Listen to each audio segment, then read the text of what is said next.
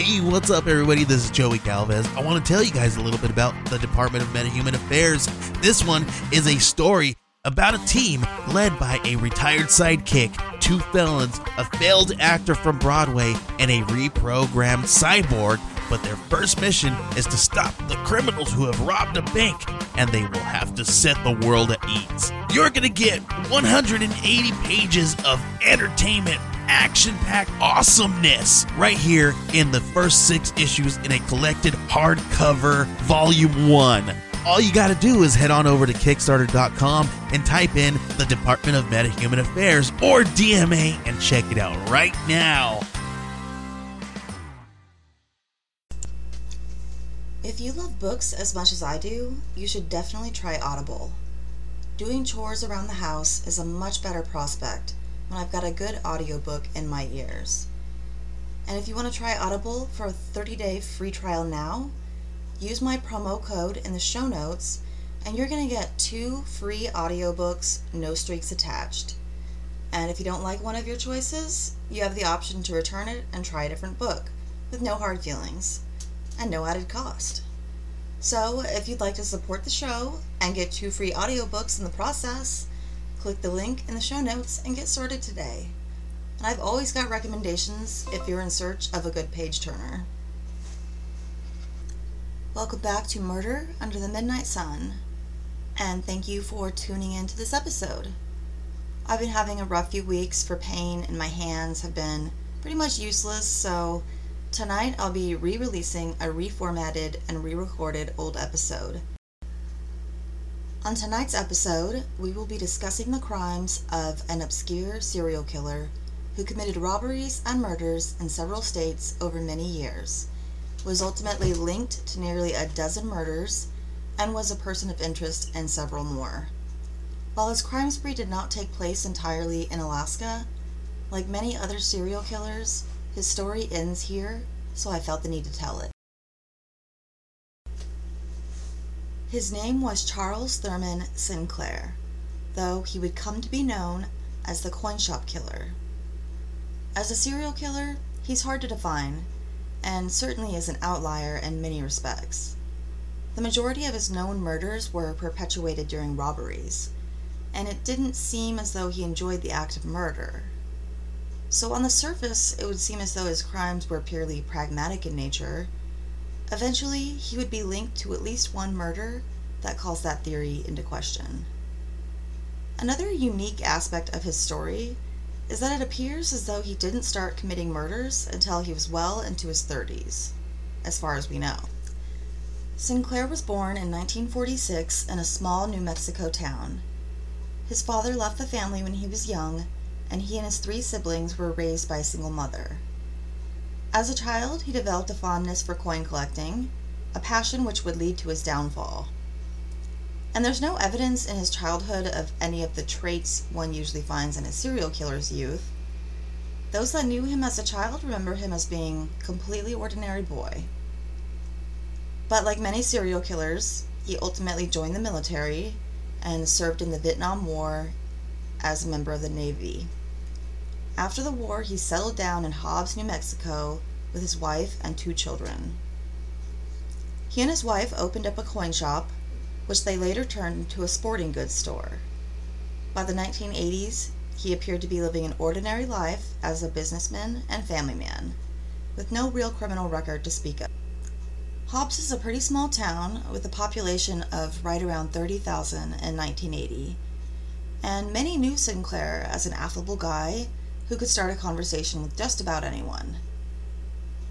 Shooting and guns were one of his favorite hobbies, and he sometimes even went shooting with some of the local law enforcement that shopped at his store. In 1985, his business burned to the ground, and he and his family disappeared in the night. In the aftermath, he was investigated for arson and embezzlement, but he and his family had relocated thousands of miles away to Deming, Washington, and they would remain on the lam for many more years. Everyone that knew Sinclair was shocked that he seemed to have abruptly started a life of crime at age 39. But in actuality, by 1985, he had been a stone-cold killer for years.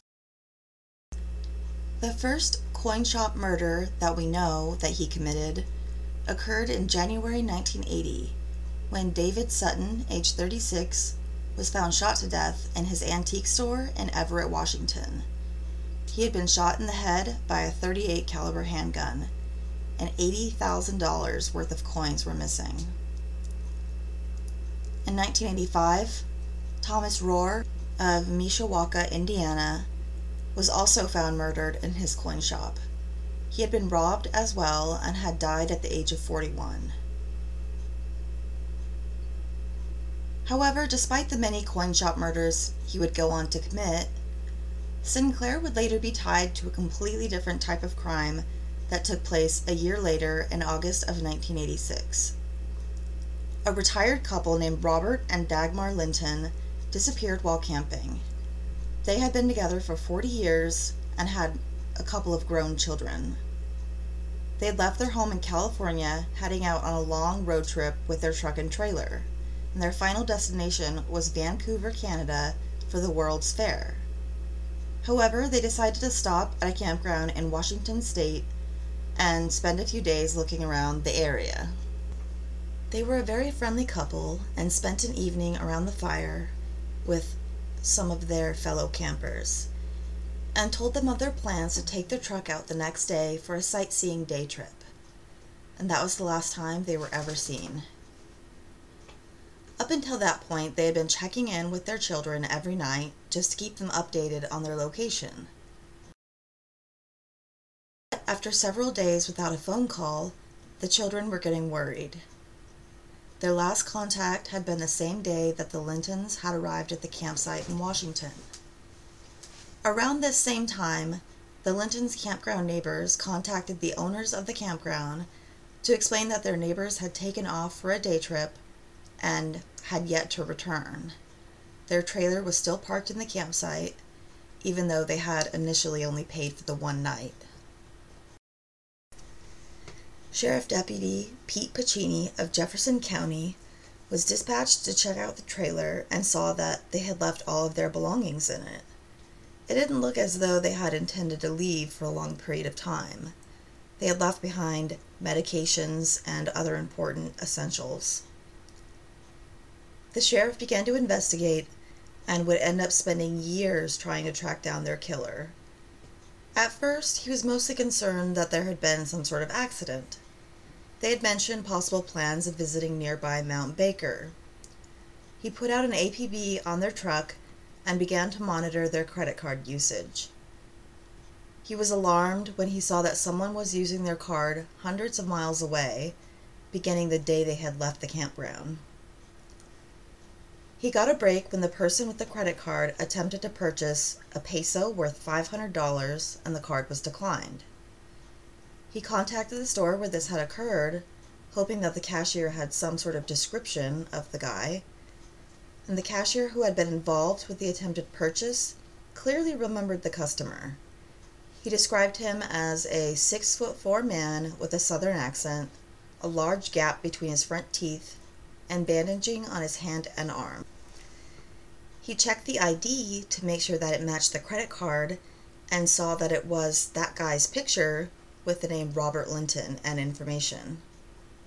The cashier also reported that the man had claimed to be short on cash after the card was declined and asked if the owner could open the shop early the next day so he could stop by and purchase the coins. The store owner declined, which probably saved his life. Law enforcement guessed that he had used a similar ruse to get the other murdered shop owners alone so that he could rob and kill them without witnesses.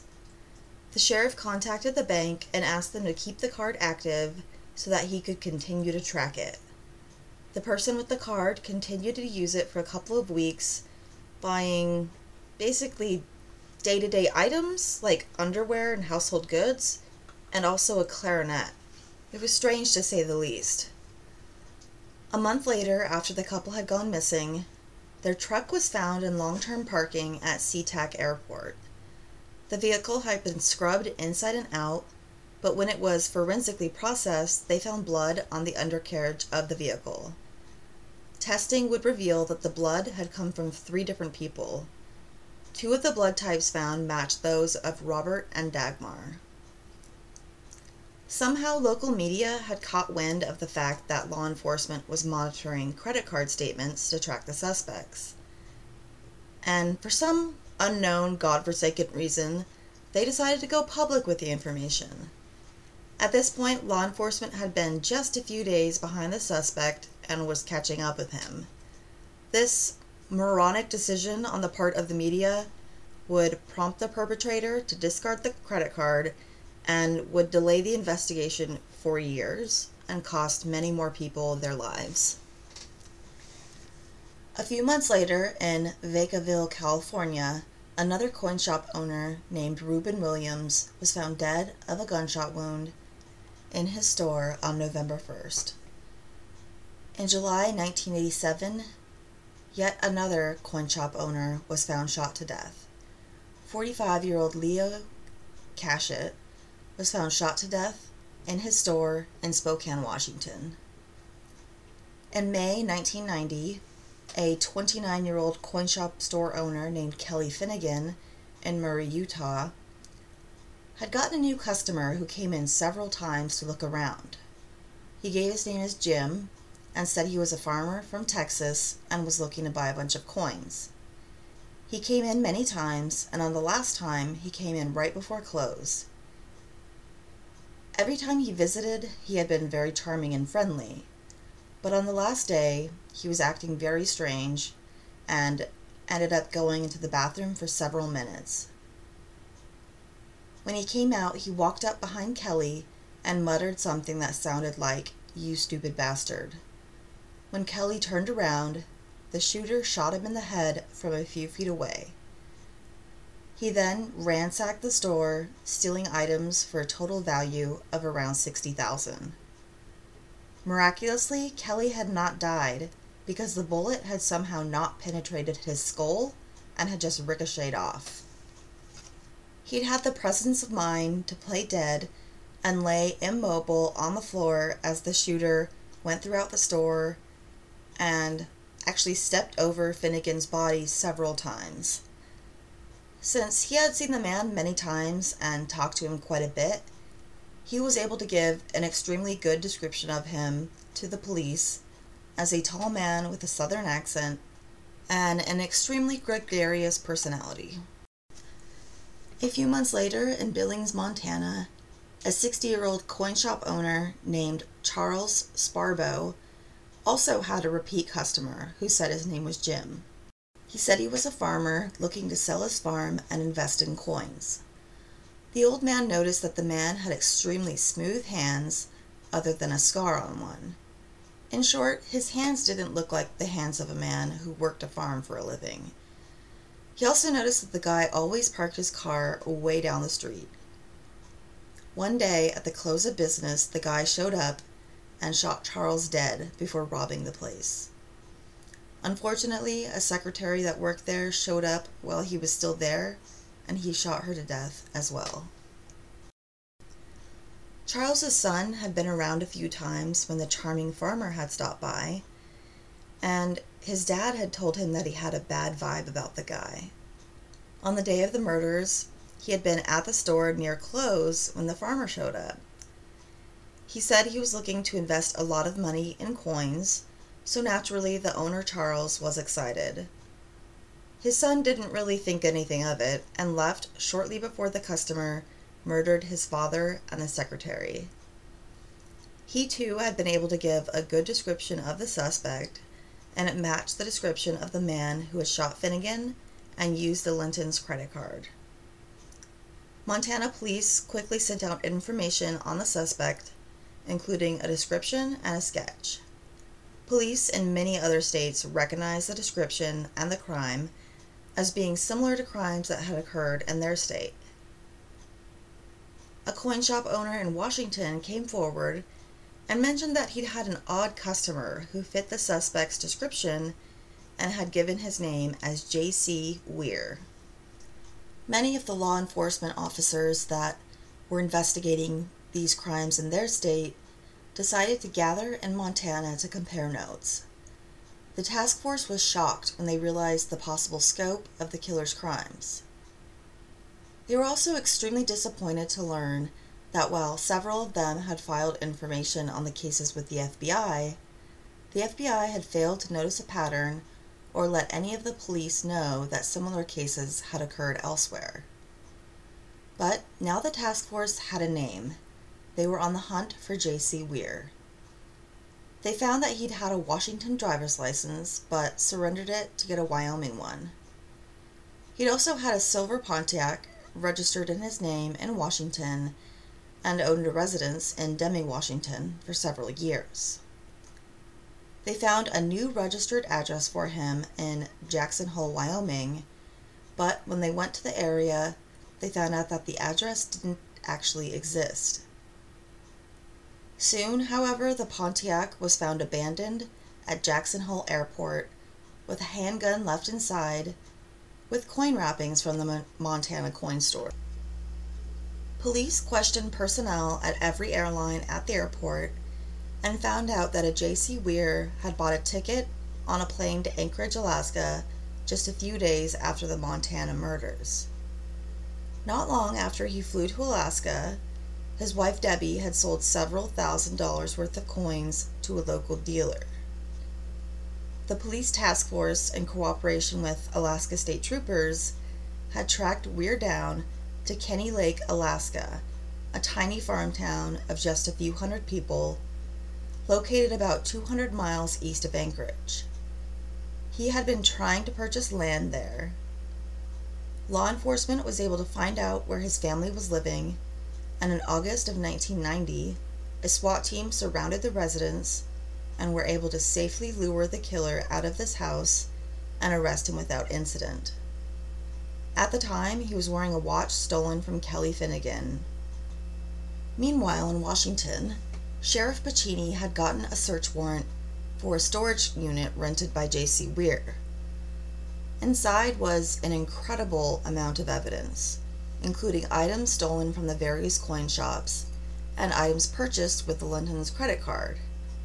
Chillingly, Pacini also found a piece of evidence that would link Weir to yet another brutal crime.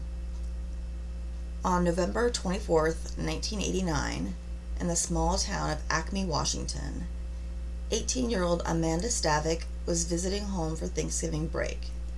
It was her freshman year of college at Central Washington University.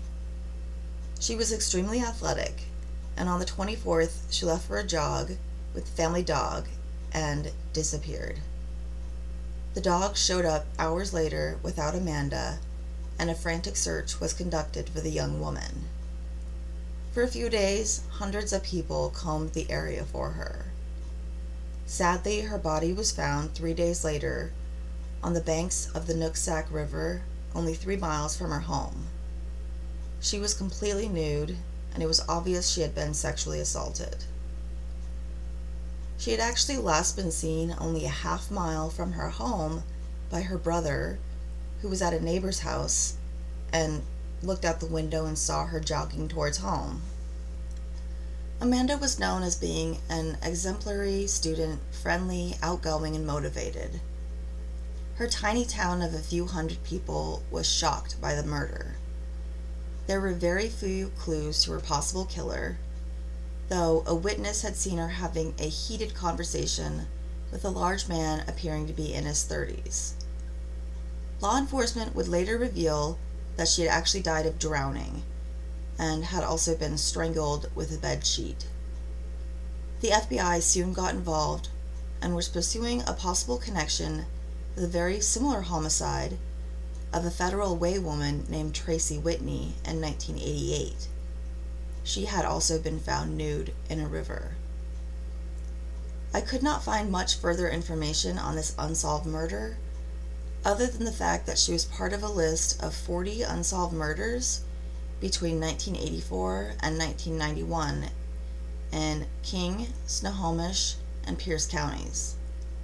These victims were all young women, many of whom were sex workers or living on the street. If you were a true crime nerd, you probably immediately thought of the Green River Killer. and it would be interesting to investigate a possible Green River Killer link to these crimes.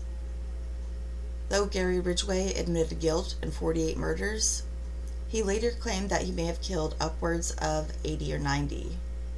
So it's certainly possible that some of these were his victims.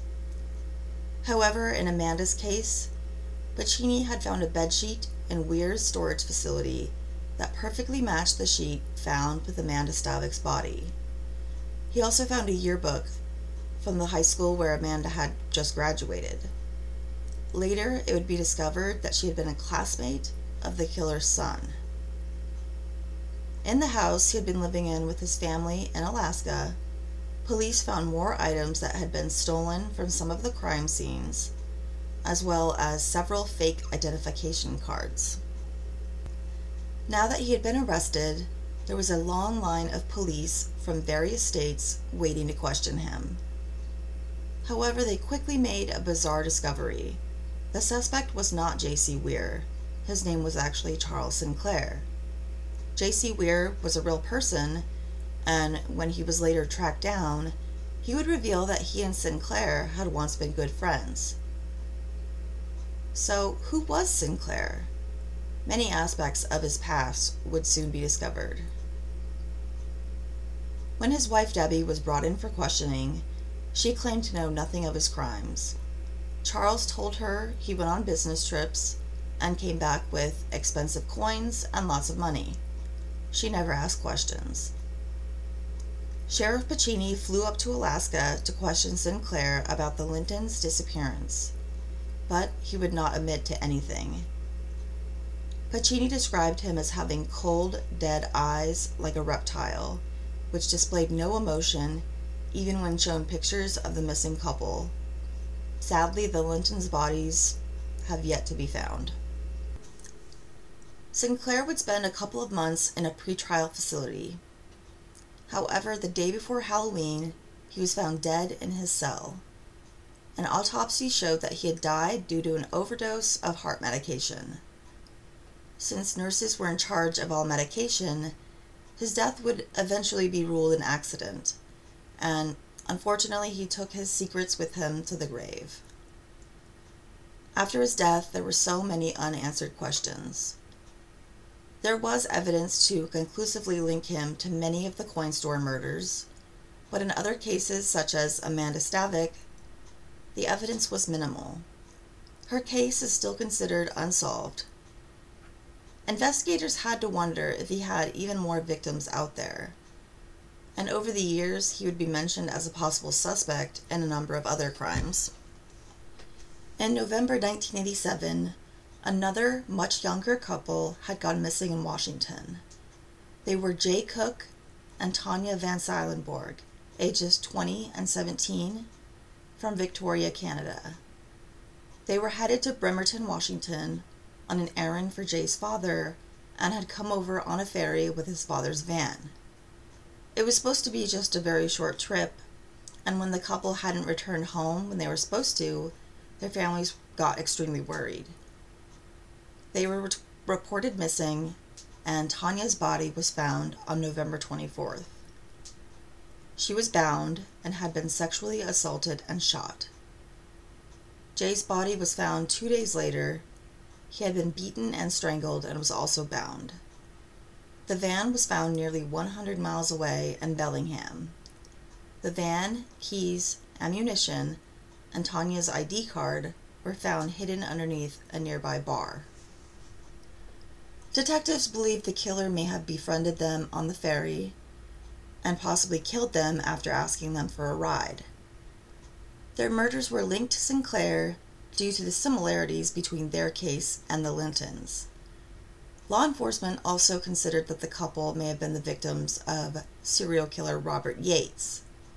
However, while the time frame works, Yates's victims were all sex workers from Spokane, and most were killed in close proximity to Spokane.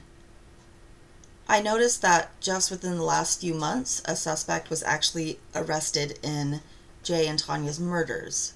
So that was long overdue, and hopefully they will get the justice they deserve. Sinclair was also considered a possible suspect in the June 1990 murders of a married couple in Vancouver. Wayne and Diana Stothers, aged 42 and 30, were found shot to death in a building stairwell. The building had several businesses in it, including a gem and jewelry store. The couple had gone into the building with 2 large briefcases, which were stolen by the shooter. He was spotted by witnesses and was described very similarly to Sinclair, except for being notably shorter, but eyewitness testimony is notoriously inaccurate.